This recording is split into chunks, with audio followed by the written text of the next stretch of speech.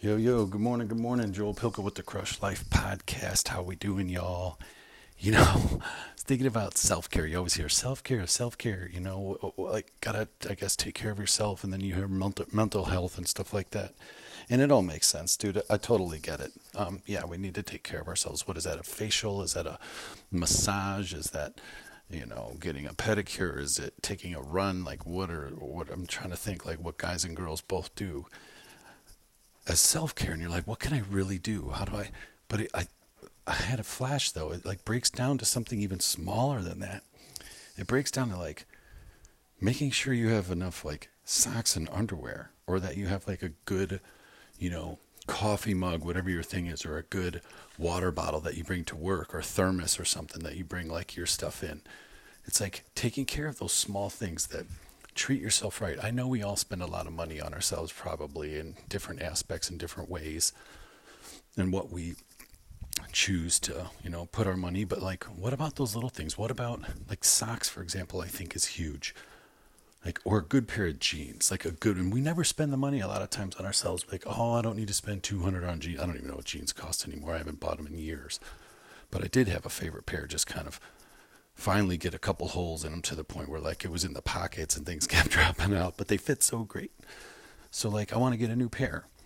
I just realized that, but also like get something that fits, that you love. It's kind of like the whole joy thing in the Marie, Komodo or whatever method, and thinning out your, minimalizing your home and thinning out all your stuff, and like, does it bring you joy?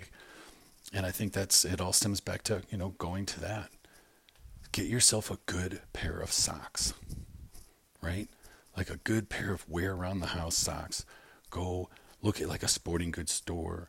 Go to like the hiking section and look at like these nice wool comfy socks. You ever put on a pair of socks and you got like comfortable from it? Like they just felt good. You're like, you sat down, you could relax. Maybe you had been cold, maybe you had been outside, whatever it was. That's an interesting feeling. And so like, do those things. That is self-care. Self-care is like getting a cool chair that you can sit in and read a book in. That's it. When you get into that like comfort, like relaxed feeling, and you can kind of decompress, whatever that is.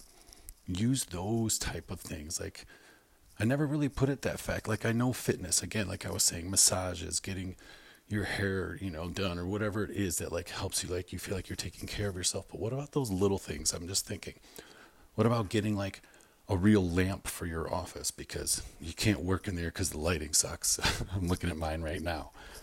Or getting a desk in a room where you can sit down and you can write, or you can read, or you guys can do puzzles together, or whatever it is.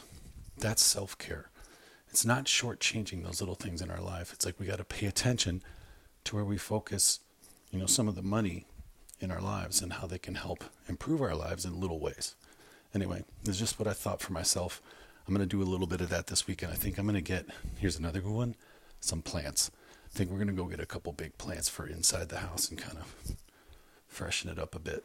Anyway, I hope you all having a great day. You know what we're going to do? We're going to crush life.